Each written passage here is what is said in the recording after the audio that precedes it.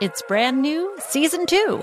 I'm Marissa Thalberg. And I'm Stephen Wolf Bedeta, and we're excited to be back having bigger, bolder, and always real conversations. Straight from the C-suite front lines of marketing, media, and more. We have great friends joining from people you may know, like Wilmer Valderrama and Bobby Burke. And people you'll want to know. So grab a coffee or, hey, even an Aperol Spritz and come join us on America's #1 podcast network, iHeart. Listen to Brand New on the iHeart Radio app, Apple Podcasts, or wherever you get your podcasts. Hi there, I'm Bob Pittman, Chairman and CEO of iHeartMedia. I'm excited to announce a new season of my podcast, Math and Magic, Stories from the Frontiers of Marketing. Our guests this season show us big risk can yield big rewards, like Rob Riley, the creative head of one of the world's leading advertising firms. I try to create environments where anybody can say anything without any judgment. Listen to a brand new season of Math and Magic on our very own iHeartRadio app, Apple Podcast, or wherever you get your podcast. If you want to level up your marketing and business knowledge, look no further than the Marketing School podcast, hosted by Neil Patel and yours truly, Eric Su. It is the #1 marketing podcast on Apple and number 15 on business in the United States. Now, if you want to listen to interesting conversations with operators that have been there, done that, also with other interesting guests, then listen to Marketing School every weekday on the iHeartRadio app, Apple Podcasts, or wherever you get your podcasts. Rachel Zoe here, and we're going back to the Rachel Zoe Project for a very special takeover on my podcast, Climbing in Heels. Come with me as I take you back to Season 1 to give you all the behind-the-scenes details and drama. I'll be joined by some special guests that'll be helping me share the real stories behind the most iconic moments in the show. So do not miss this special takeover of Climbing in Heels. It's going to be bananas. Listen to Climbing in Heels with Rachel Zoe on the iHeartRadio app, Apple Podcasts, and wherever you get your podcasts. My name is Ariel. I moved to the U.S. at 19. I spoke no English and I struggled finding job opportunities. Everything I have, I owe to the Adult Literacy Center and getting my high school diploma at age 22. It was an honor helping you achieve your greatness. Now you're helping others achieve theirs. It inspires me. When you graduate, they graduate. Find free and supportive adult education centers near you at finishyourdiploma.org. Brought to you by Dollar General Literacy Foundation and the Ad Council. Brought to you by Toyota. Let's go places. Welcome to Forward Thinking.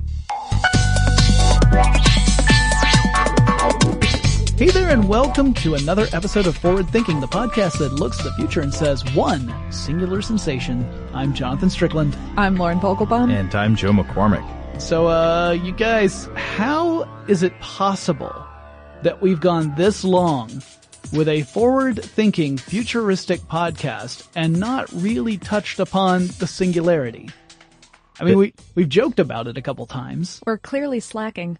They say it's near. Yeah, depending upon whom you ask, it's going to be like any day now. So we thought it's high time we actually take a look at the singularity, talk about what is this idea of the singularity, what does it mean, what do people who are super duper smart have to say about it on one side or the other, and kind of, I guess, ultimately kind of give our own opinions about what we think, keeping in mind that we are not futurists in the strictest sense of the word. This is more about how we kind of feel about things, because we're not computer scientists. We're futurians. Yeah, or futurologists is what we are. Future Rangers.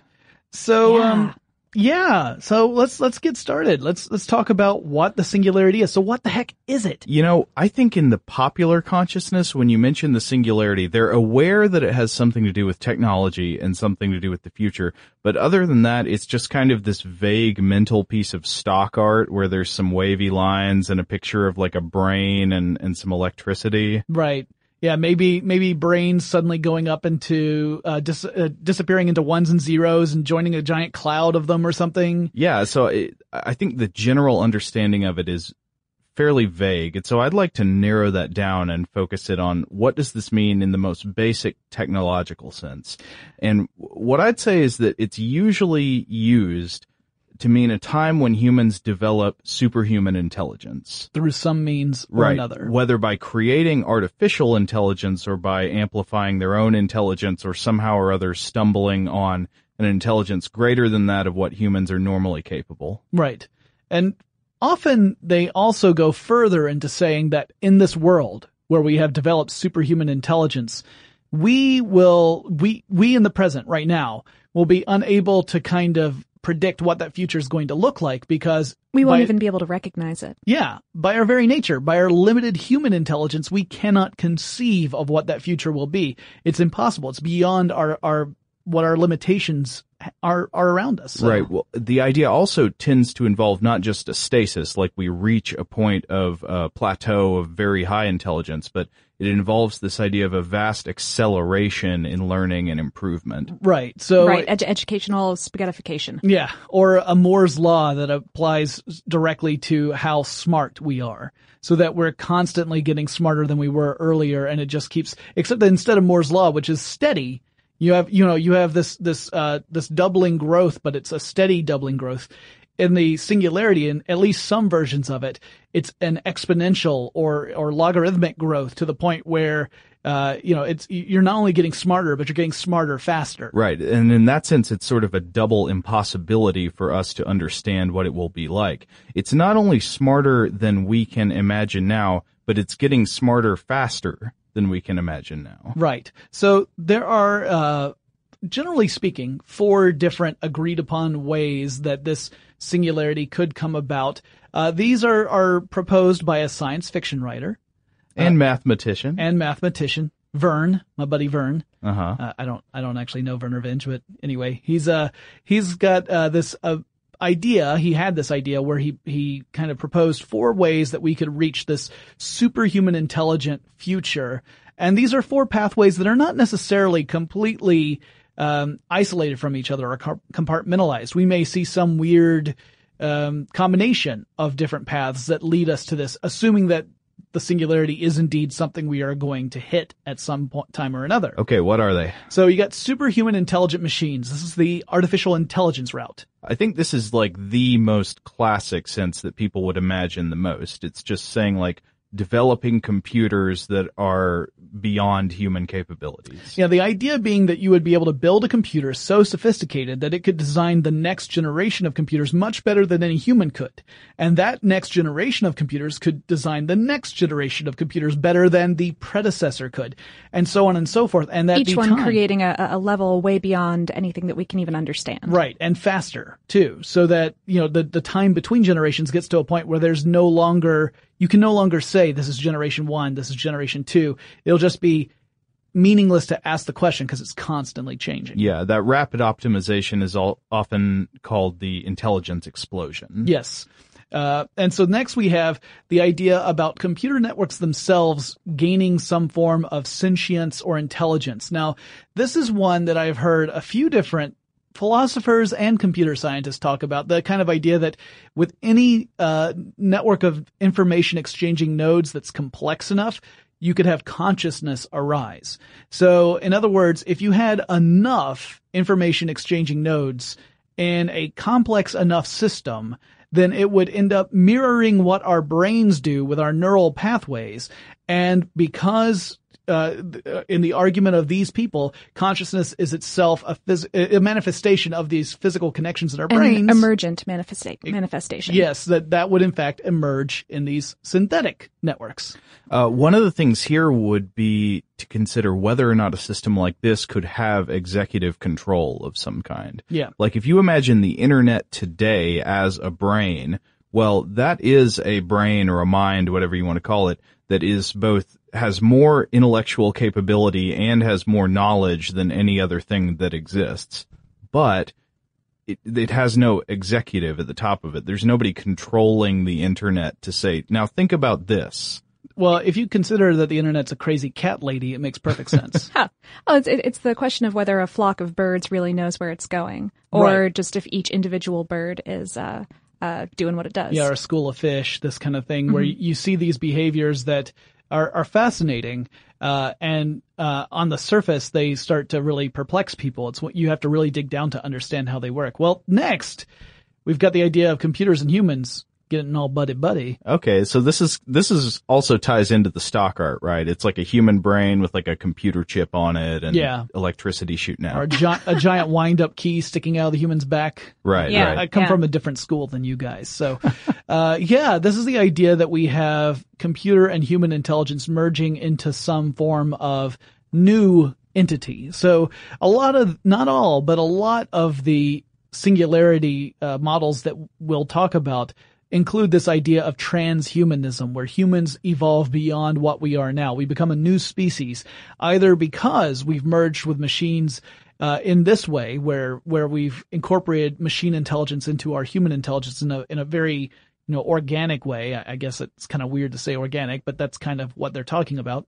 Or we create something that's like a superhuman intelligent machine that then changes us so that we're no longer human in the way we would think of now. Yeah, and in that way it's easy to see how some of these different pathways could overlap. Yeah. Like first you design, say, just a classical AI, like a super intelligent machine that's a computer, but that machine that's a computer tells you exactly how to modify your body with cybernetics that allow you to go in this hybrid state to the singularity. Exactly. And this is also the option, I think, where a lot of nanobots tend to come in, our good old buddies, the nanobots. Yeah, the idea of like sort of fortifying your body. Make sure you have your vitamins, your minerals, and your nanobots, because the nanobots will continuously upgrade you. That isn't one of those popular ideas in science fiction. It's also one that we've talked a little bit about nanotechnology in the past, and we'll talk a lot more about it in future episodes, but it's complicated stuff. Question. All these involve computers. Is there a way we could achieve superintelligence without computers? This is the Frankenstein method. Okay. So yes, through pure application of medicine and science, we can create a superhuman. This is starting to sound a little scary in a way, but yeah, we're talking bioengineering, as opposed to the rest of them with Skynet. Skynet was totally fine with you. Look, this one is scary. I'd like to say that I, for one, welcome our robot overlords, and I'm okay with them. All right. I have always treated my Roomba with respect. Trying to get on the record early, huh? Look, this is it's a recorded account of my philosophy. That's all I'm going to say. No, so the bioengineering approach is the idea that we find out ways to maybe genetically modify humans. It involves changing us on a biological level where we attain this sort of superhuman intelligence through that pathway as opposed through some form of machine intelligence. Okay, so before this was a cliche on the internet, what was it? Where did this idea come from? Well, it's an old idea. Like we've had people talking about machines giving us the capability to think better for more than a century. So if you go all the way back to the Industrial Revolution, there were people who were saying, as machines were becoming more important in human activities, they were saying, look, this is allowing us to extend our ability to complete tasks. And just imagine a time where those tasks aren't just physical, but also mental. And so it was pretty early on that people were starting to have the very seeds of this idea. It wasn't so formalized as the idea of a singularity. That would come later. But it was already starting to kind of trickle into the minds of people at the time. The actual term singularity, as it relates to a point beyond which humanity as we know it will change, was coined in 1958 by John von Neumann. Oh, okay.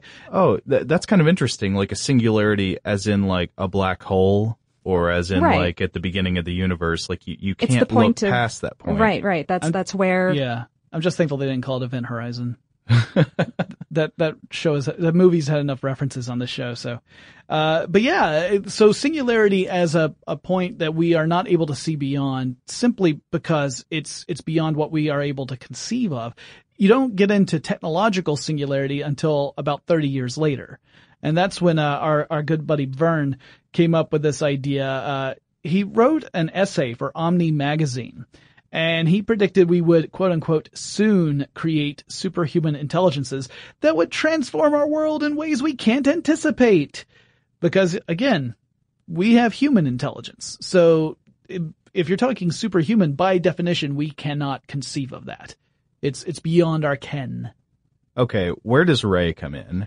Oh, you're talking Kurzweil. Ray Kurzweil. I mean, he's the big name in the singularity, at least as far as I can tell. When you say singularity, who do you think of? Ray Kurzweil. Yeah. Like, to the point that a lot of people or some futurists on the internet are kind of derisive and go like, other people aside from Ray Kurzweil are working in this field. Thank you very much. Yeah. Kurzweil published a very popular book about it. In 2005, he wrote The Singularity is Near, or rather, he got it published. And that book was extremely popular. It really brought this idea of the singularity beyond a kind of niche audience. I mean, my dad subscribed to Omni magazine, but I'm not sure that many other people outside of the science fiction world really read that much of Omni. So suddenly getting this into more of a kind of a mainstream mindset made the whole concept explode. Yeah, this took this weird nerd concept and went and had TV interviews and stuff about it. Oh, he's also so charismatic. Yeah. He travels the world giving talks about, futurism, as well as other topics. And of course, he's had his own incredible career. I've talked about him in the past on another show we do, Tech Stuff. Mm-hmm. And Kurzweil, has had a very long career in, everything from voice recognition to computer AI. And it's pretty cool stuff. So when he talked, people listened. And his prediction, which as far as I know, he has not amended any time recently, was that we would have the singularity by 2045. So in other words, when the year 2045 gets here, we will reach a time in human history where it will no longer be something we recognize. Yeah, the unfortunate thing about predictions and dates in the future is you can't really know whether they're right until you get there, and that's a long way off, isn't it? That's deep, Joe. Yes, that is true. Both of those things you said are true. He actually also said that we would have computers that are as intelligent as humans as 2029. To me, that's a really tricky prediction because, of course, you can argue that there are many ways that computers are much better at performing certain types of tasks than humans are. I mean, it's undeniable, Math. right? Yeah. Like sorting through an incredibly long list incredibly quickly. Computers tend to be much better at it than people are. Sequencing a genome. Yeah. There are other things that humans are great at that computers are not so great at. Like natural language. Natural language is a great example. Or just being able to see, like if I show you a cup and I teach you what a cup is, and then I show you a totally different cup that's not the same design, it's different colors, different shape, different size, you still know what a cup is. You still, oh, that's a cup. Computers don't necessarily know that. You have to really start building in this software. It doesn't matter how powerful the computer is unless the software itself is able to also give the computer that processing ability. Right. This is actually one reason that scientists and engineers are trying to teach computers to work like brains. Yeah. In terms of the hardware itself, because you can take a normal computer and with good facial recognition software, like the computer being taught how to recognize faces and what faces are, it can do a good job. It can look at your face and say, okay, but that's after you've taught it. Yeah. What's a lot harder is to release a normal computer onto the internet and say, learn what these images are. I'm not giving you any help. Right. Associations, which are something that humans do very naturally, are not something. I mean, you have to program that, and programming that is one of the more difficult tasks. Yeah, very time consuming. Yeah. Even if you build the structure, it takes a lot of time. This is why, we've talked about the semantic web and this idea of metadata and tagging all this data and building ontologies. I mean, these are very important so that a computer can understand how to navigate a world that we can navigate naturally. Yeah. So even though we have agreement that computers are good at some things and that humans are better at other things, the thought of the people who propose this technological singularity is that computers are rapidly going to catch up to the areas where humans are better at those tasks, and they're still going to be much better at the other tasks that computers are already ideally suited to. Yeah, perhaps the things that the computers are good at will allow them to rapidly become better at the things they're not good at. Sure. But not everyone agrees with the idea of the singularity. No, we've got actually a bunch of people on both sides of the issue, right? Right. Let's talk about some of these main figures in sort of singularity thought or singularity studies and what they've had to say about this idea, because it's actually somewhat controversial these days. Sure. Oh, sure. So we've got Kurzweil. We've already mentioned him. He's probably one of the most visible thinkers and speakers about the singularity. Yeah, and we should make clear when we talk about these people that being sort of on the pro-singularity side doesn't necessarily mean you think it's a good thing. Oh, right. A lot of these people actually think that it will be very negative and are looking at ways of mitigating that potential. Yeah. Right, but we're talking about people who sort of think that it's gonna happen and think that it's gonna happen pretty soon. Yeah, like within our lifetimes, or if not our lifetimes, the next generation's lifetime. Okay, what about Hans Moravec?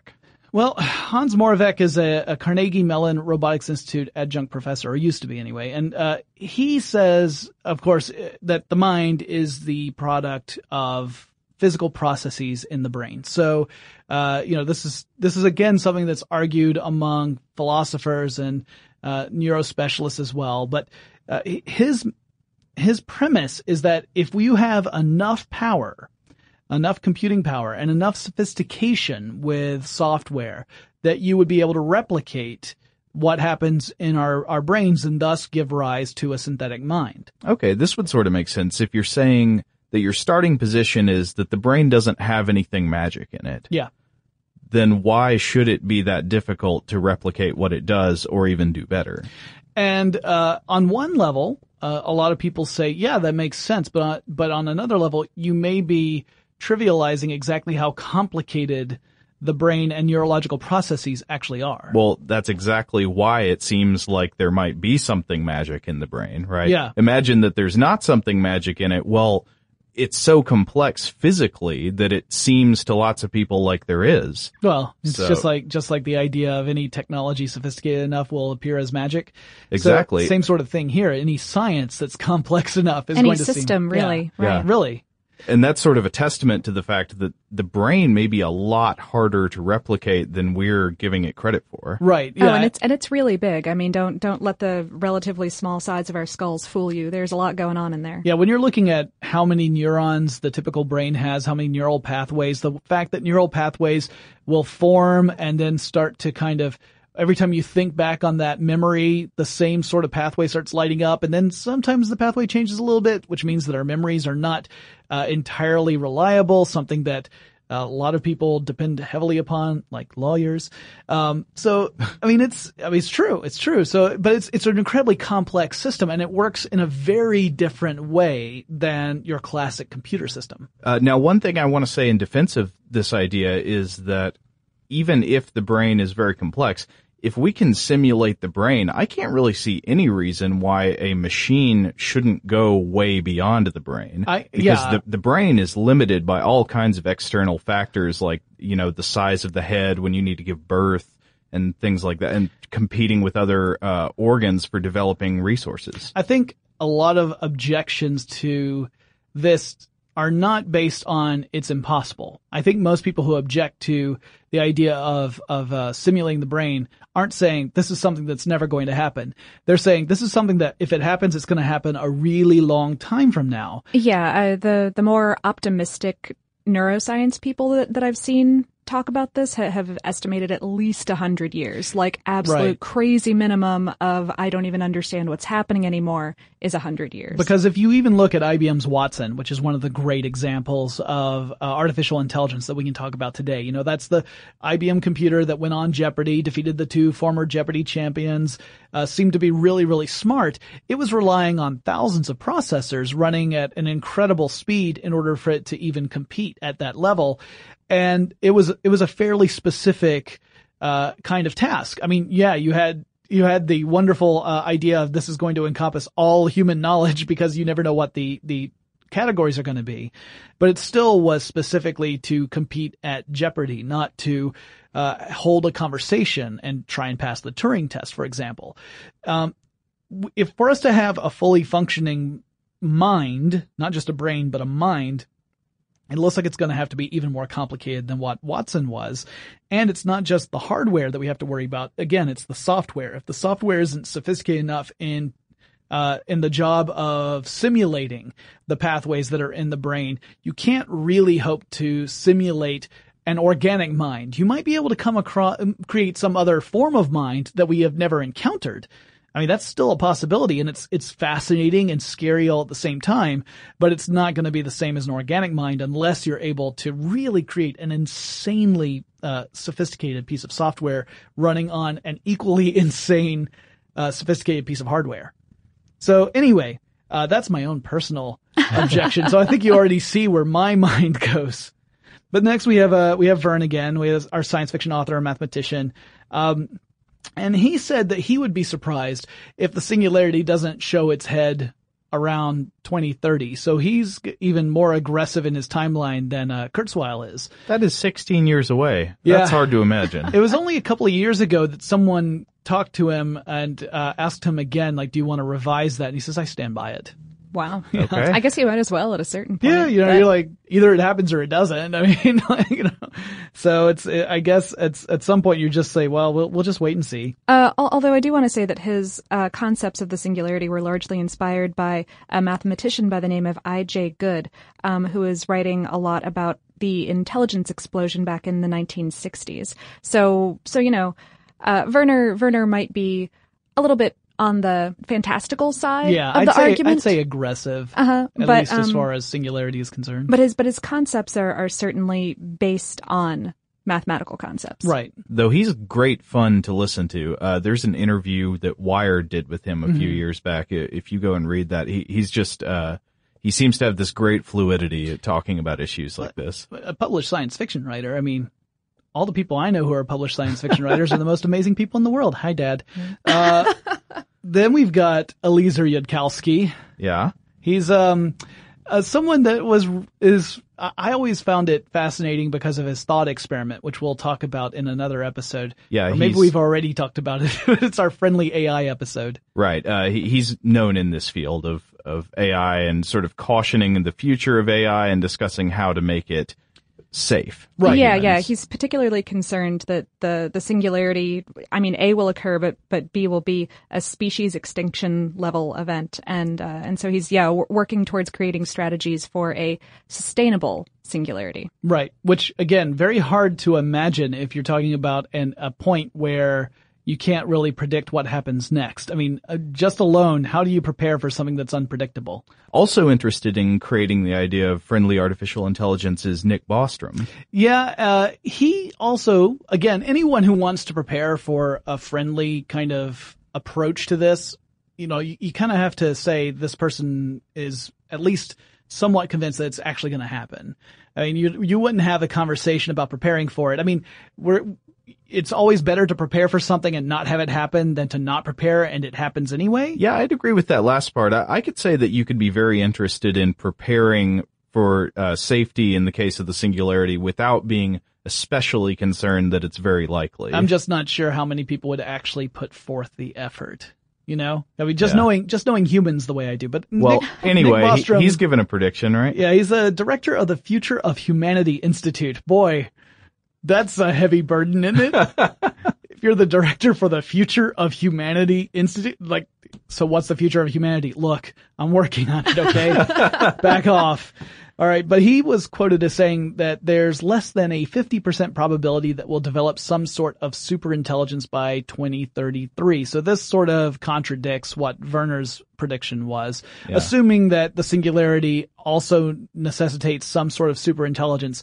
Most of our definitions do involve superintelligence, intelligence explosion. That tends to be the way we think about the singularity. I guess you could argue that if you could find some other means to constantly have the entire world changing so quickly that it's impossible to define it without using superintelligence, that would also be a singularity. Yeah, and so there have been some people who have been sort of pro-singularity in terms of thinking it's very likely to happen, but at the same time very against it in terms of what should happen, like Bill Joy, the co-founder of Sun Microsystems. He got famous in this line of thinking when he published an article in 2000 in Wired magazine called Why the Future Doesn't Need Us. And it was very pessimistic about the role of technology in the future of humanity. Yeah, he specifically was worried that we would develop technology that would be incredibly destructive and yet really easy to use. So imagine the equivalent of the button, right? The whole idea that the button that you press and it launches a nuclear strike against another country. Now imagine that essentially a sizable percentage of the human population has access to something that's its equivalent in being dangerous. Doesn't necessarily have to be nuclear. It could be whatever. Saying that, as technology gets more advanced, it's giving more power to people. And with great power comes great responsibility. And so we have to be very cautious. And so he's advocated let's not build those technologies. Let's back off and just build the stuff that's going to help people and not the stuff that's going to wipe people out, which is easy to say. Exactly. I mean, a lot of the stuff that you build with the goal of helping people could eventually be used by accident to cause problems. I built this death scorpion to help humanity, not destroy it. Or, if you create an AI that wants to make people happy, but as it turns out, what makes a lot of people happy is exploding other people's skulls. You've got problems. That would be a bad example of technology you want to push. Let's just say you create an AI that's designed to maximize the output of penicillin. But accidentally what it does by maximizing the output of penicillin is it harvests people's bodies in order to turn them into the constituents it needs to make penicillin. So this is like Outbreak plus the Matrix. Yeah. I got it. Okay. Well, those are the folks, there are more, obviously. There are a lot of people who fall on the side of the singularity is a thing. It's definitely going to happen. It may be good. It may be bad, but it's coming. But they're not the only ones in this discussion. Oh, yeah. There's a whole list of critics who say that either it's not possible at all or that it's very, very not near. Yeah, let's talk about the skeptics. So we had the co-founder of Sun Microsystems in one corner. In the other corner, we got a co-founder of Microsoft. Is it Steve Ballmer? No, not that. Steve Ballmer was not a co-founder. He was an early employee, but he was in the sales department. I could talk all about Steve Ballmer if you really want me to. No, okay. We're talking about Paul Allen. Although now I want to know what Steve Ballmer has to say about Steve Ballmer is a robot. Come on. We know this. Developers. He was on that loop for a long time. Took a while to get him out of that. Okay, what about Paul Allen? Paul Allen, his argument, which he made with, along with another computer scientist expert, he posted an article that was kind of a rebuttal of Kurzweil's. Kurzweil, yeah. Yeah. And he said they had a few back and forths, I think. Yeah, actually, they did. Kurzweil ended up having a rebuttal of the rebuttal. But Kurzweil strikes me as someone who rarely resists the urge to have the last word. But maybe we'll find out for sure after the podcast goes live. No, but Allen said that if such a thing as the singularity is going to happen, it's a long, long, long way off. And he made a lot of the arguments that I had kind of alluded to earlier, this idea that creating any kind of machine intelligence that has intelligence in the way we think of intelligence, like on human level or beyond, is so far in the future as to be kind of a meaningless discussion at the moment. Yeah, one thing that it brings up to think about the software limitations is that it's not just computers. Like, you can make the most powerful computer that you could ever have. Yeah. And if it didn't have some kind of guidance, if it didn't have instructions on how to create intelligence, I don't know how you would achieve intelligence. It could just run Tetris way better than the other computers could run Tetris. Yeah, no, that's kind of Paul Allen's argument. And in fact, there's the goofy, snarky fake law saying Moore's law, you have. Oh, right. Moore's law says that technology will increase. It will double in power. Right, every 2 years. Every 2 years or so. And Page's law, in contrast, says that software will bloat twice as much every 2 years. So in other words, your performance from one computer to flash forward 2 years in the future, the next computer ends up looking the same because the software ends up expanding to take advantage of all those capabilities your computer has, but not in a way that would necessarily strike you as noticeable. Like you would just think, well, this computer runs this program just fine. Yeah. But it's not. Software gets twice as slow for every unit of, computer getting faster. Yeah. Hardware increase. Right. So you preserve the status quo. You don't end up with this world of magical computers that can suddenly do everything. Although, that's clearly a very tongue-in-cheek approach, because if you do look around us, it's undeniable to say that the computers of today can run programs that are far more sophisticated than I think back to my very first computer, which was an Apple IIe, and it would just fizzle and explode if I were to show it some of the stuff I can run on my phone these days. But the point is kind of made, where this software sophistication isn't increasing at the same pace as Moore's Law. And I do have to say that sometimes web pages load not quite as slow as they did when I was on dial-up, but approaching that due to, say, ad software.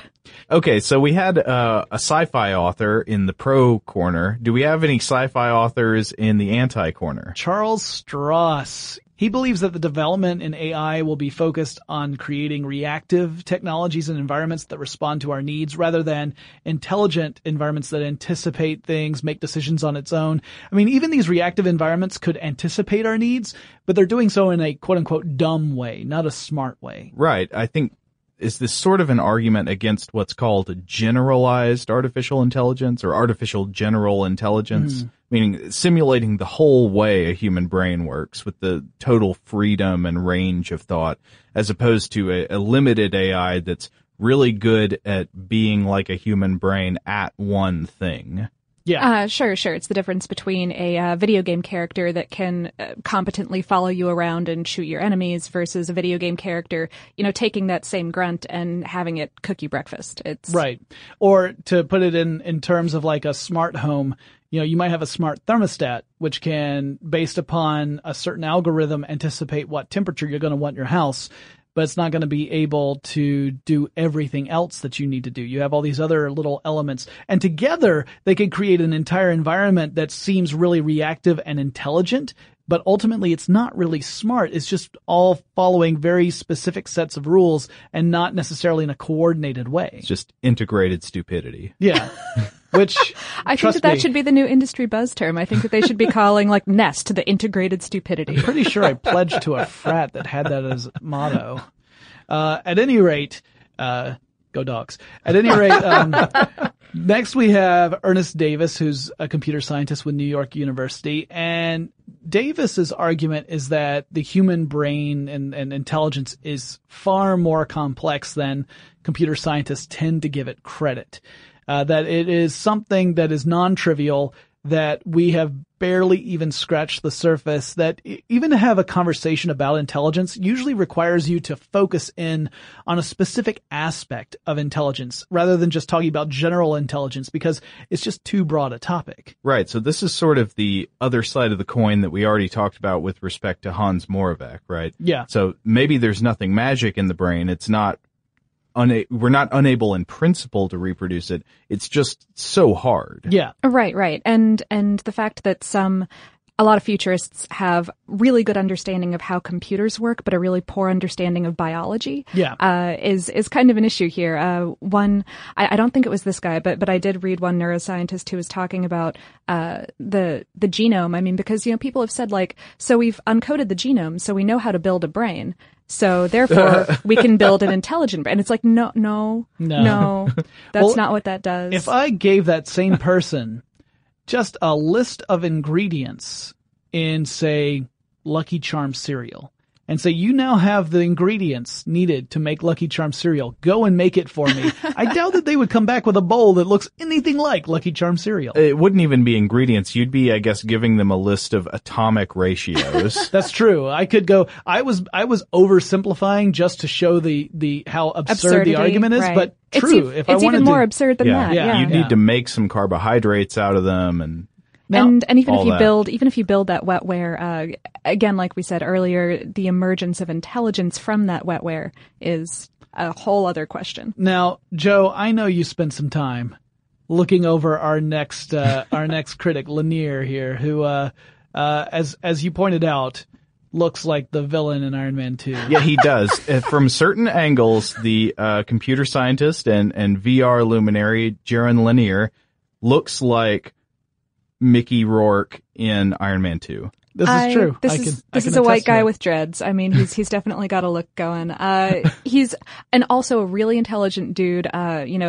again, VR Illuminary. Like, this is basically the guy who popularized the term virtual reality. Yeah. He's had a lot to do in the industry. He's had to live it down ever since.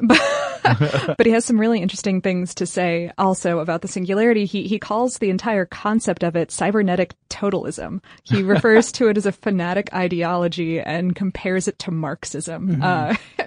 His arguments here are that the idea of the singularity is flawed because brains and bodies and culture are actually pretty unlike computers. Also because Darwin's theories of evolution don't apply perfectly to culture the way that a lot of futurists tend to speak of them as. Right. And then also that whole thing with Moore's law that we were talking about before. He furthermore goes on to say that the very concept of the singularity is dangerous. This goes back to his comparison to Marxism. Mm-hmm. Because he says that the concept of the singularity denies scientific skepticism, strokes the ego of the general computer scientist, and furthermore encourages an kind of unrealistically rosy sense of predestination, which all of which he thinks could lead to like a possibly apocalyptic separation of the haves and have-nots, the technological and economic. Yeah, sure. I mean, there's one of those ideas about transhumanism is that if this ever does come to pass, we can easily imagine that if such a thing is possible, a very elite few are going to have access to it initially. So assuming we've gotten past those testing stages where we've had the people stop exploding when we put computers in them and now they're fine, then you could imagine that really it's just going to be the super duper rich people who are going to have access to this, which makes them even more further distanced from the rest of us. And there are a lot of science fiction stories that are predicated upon this. In fact, there are several movies that came out over the last 24 months that have the same premise. And I love his quote that arrogance is always a bad strategy in science. In philosophy, I suppose it's fine.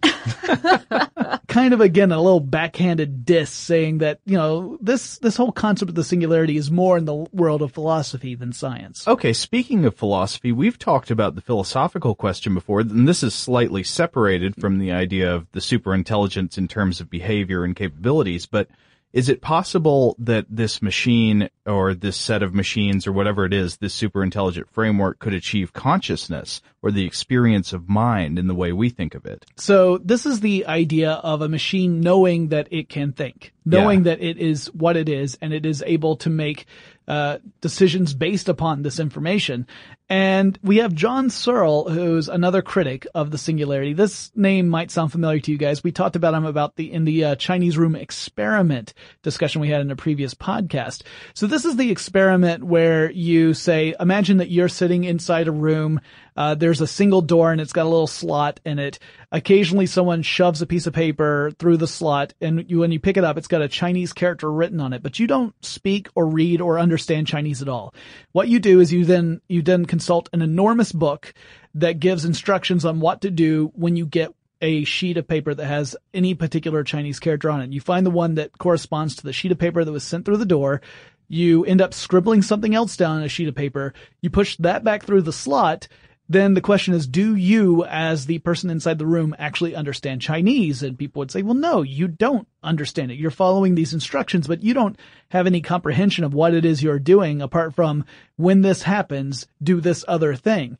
And so his argument is that you have to extend the same thing to machines, that they don't understand what they're doing. They're carrying out instructions and that's it. The idea is that instruction-based computation can't by itself account for the idea of understanding. Right. Now, of course, we've also talked about criticisms of that particular thought experiment. The idea that if you take the system as a whole, as opposed to just the person inside the room, then would you say it understands Chinese? So in other words, you're taking into consideration the book of instructions and the entire apparatus that's involved. Maybe then you would have a more questionable approach. Like, could you say that understands Chinese? Maybe not in the same way as a native speaker would, but maybe in a way that is semi-analogous, perhaps, as opposed to the person inside. Because you could say, well, just think of the person as a microchip. That's not the full system. That's just one part of the system. Right. Okay. Anybody else critical of this consciousness question? No, everyone else loves it. Well, Roger Penrose doesn't. Yeah. He's a physicist and professor of mathematics at Oxford, and he thinking that we can't duplicate consciousness in machines because it depends upon non-computational physical processes, which we don't yet fully understand. So again, this is another approach of saying the human brain is so complex and we only barely know anything about it that we can't hope to simulate it or even create another mind based upon that little bit of information we have. We're just miles and miles away. So that if there ever does come a time where we can do this, it's going to require a new understanding of physics that we do not currently possess. And because it's going to require that, and we don't, you can't say like, oh, we've got a timeline and in 18 months we're going to understand this. You can't say that. So he says it's impossible to predict. It's probably not going to be in the near future. Yeah. So I think something's interesting, which is that despite the fact that we've got lots of really, really smart people on both sides of this debate, people say, the singularity, it's both possible and near, and people who say, possible, but not anytime soon, and then people who say not possible. Despite all that, you can see very clearly people are very quick to jump into one camp or the other on whether or not this is a good thing. Sure. Have you noticed this? Oh, yeah. That you just dive right in. Oh, yeah, utopia. Just this kind of Kurzweil kind of, it's great vision. Probably even more common is the dystopian idea that, oh yeah, okay, it means we will be destroyed.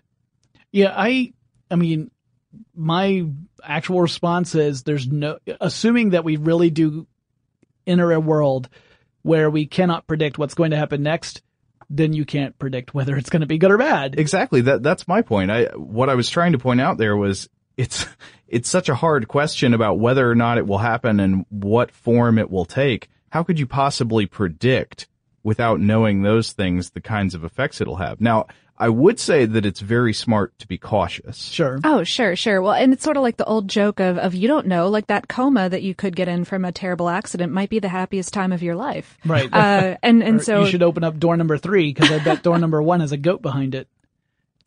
Okay, so no one else is a big fan of Let's Make a Deal? All right, fine. That's fine. I know about the Let's Make a Deal problem. Yes, which we should probably do a podcast on at some point because it's an interesting problem. What's the future of it? Well, it's an awesome thought experiment. But okay.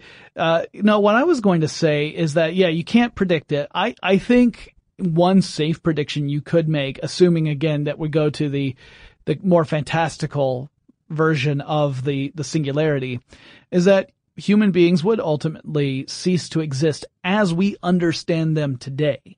It doesn't mean that the species would be wiped out and that no other kind of remains of humans would ever exist. It would just be machines from there on out.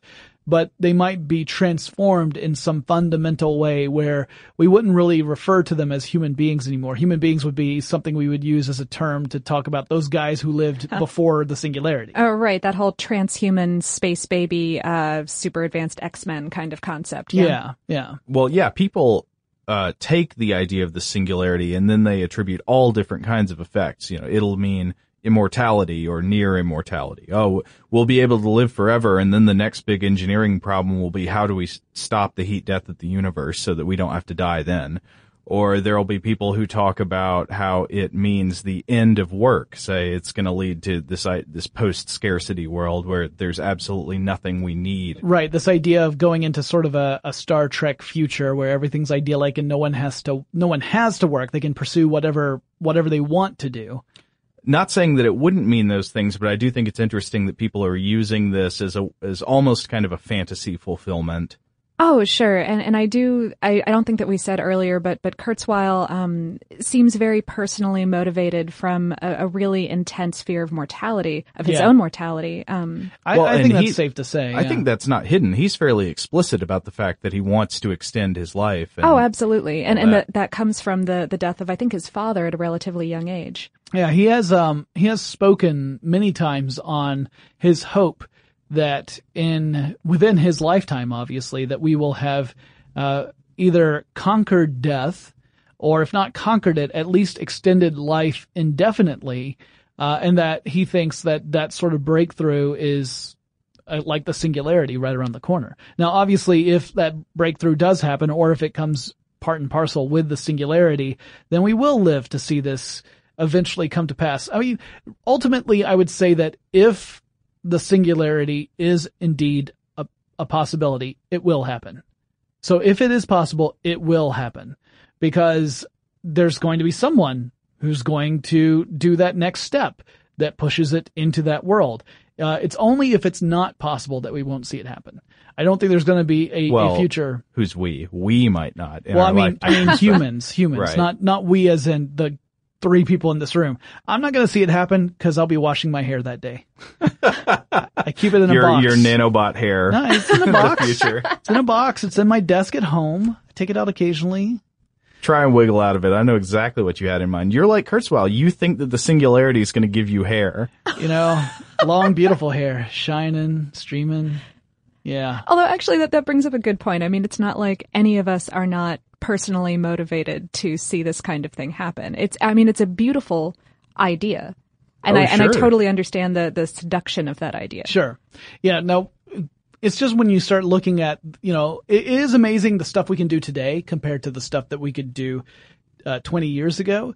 But I don't know that it's so amazing that it has us on track for this incredibly aggressive timeline that people like Werner and Kurzweil have in mind of, by 2030 or 2045, we're going to have this world that we can't even begin to describe right now. Certainly. Although if those kind of aggressive timelines are leading to people putting real thought into it and real caution into it, then I think that it's completely worthwhile to have these kind of blowhards standing at the front of the stage.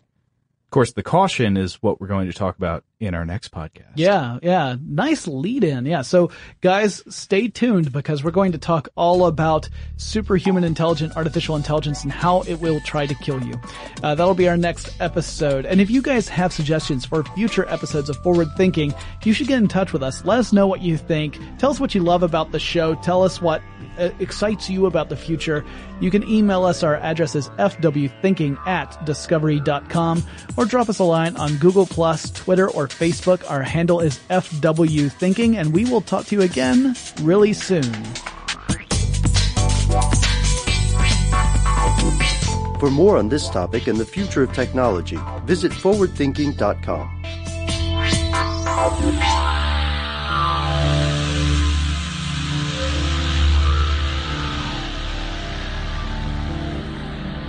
Brought to you by Toyota.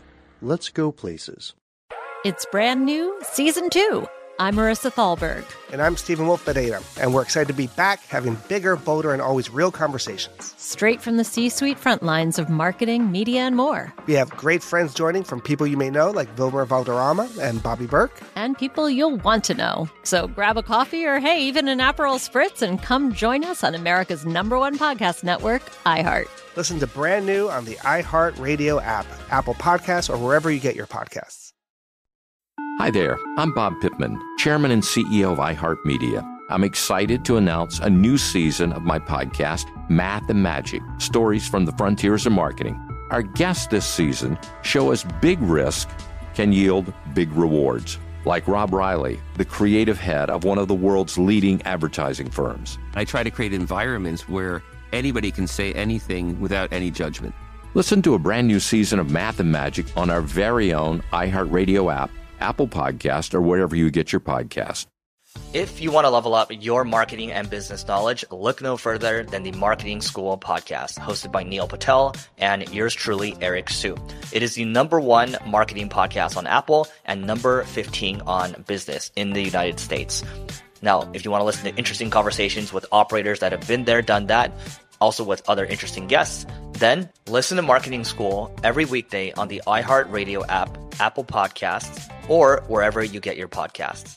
Rachel Zoe here, and we're going back to the Rachel Zoe Project for a very special takeover on my podcast, Climbing in Heels. Come with me as I take you back to Season 1 to give you all the behind-the-scenes details and drama. I'll be joined by some special guests that'll be helping me share the real stories behind the most iconic moments in the show. So do not miss this special takeover of Climbing in Heels. It's going to be bananas. Listen to Climbing in Heels with Rachel Zoe on the iHeartRadio app, Apple Podcasts, and wherever you get your podcasts. As the #1 audio company, iHeartMedia gives you access to all. Every audience, live conversations, trusted influencers, and the insights and data you need to grow. iHeartMedia is your access company. Go to iHeartResults.com for more.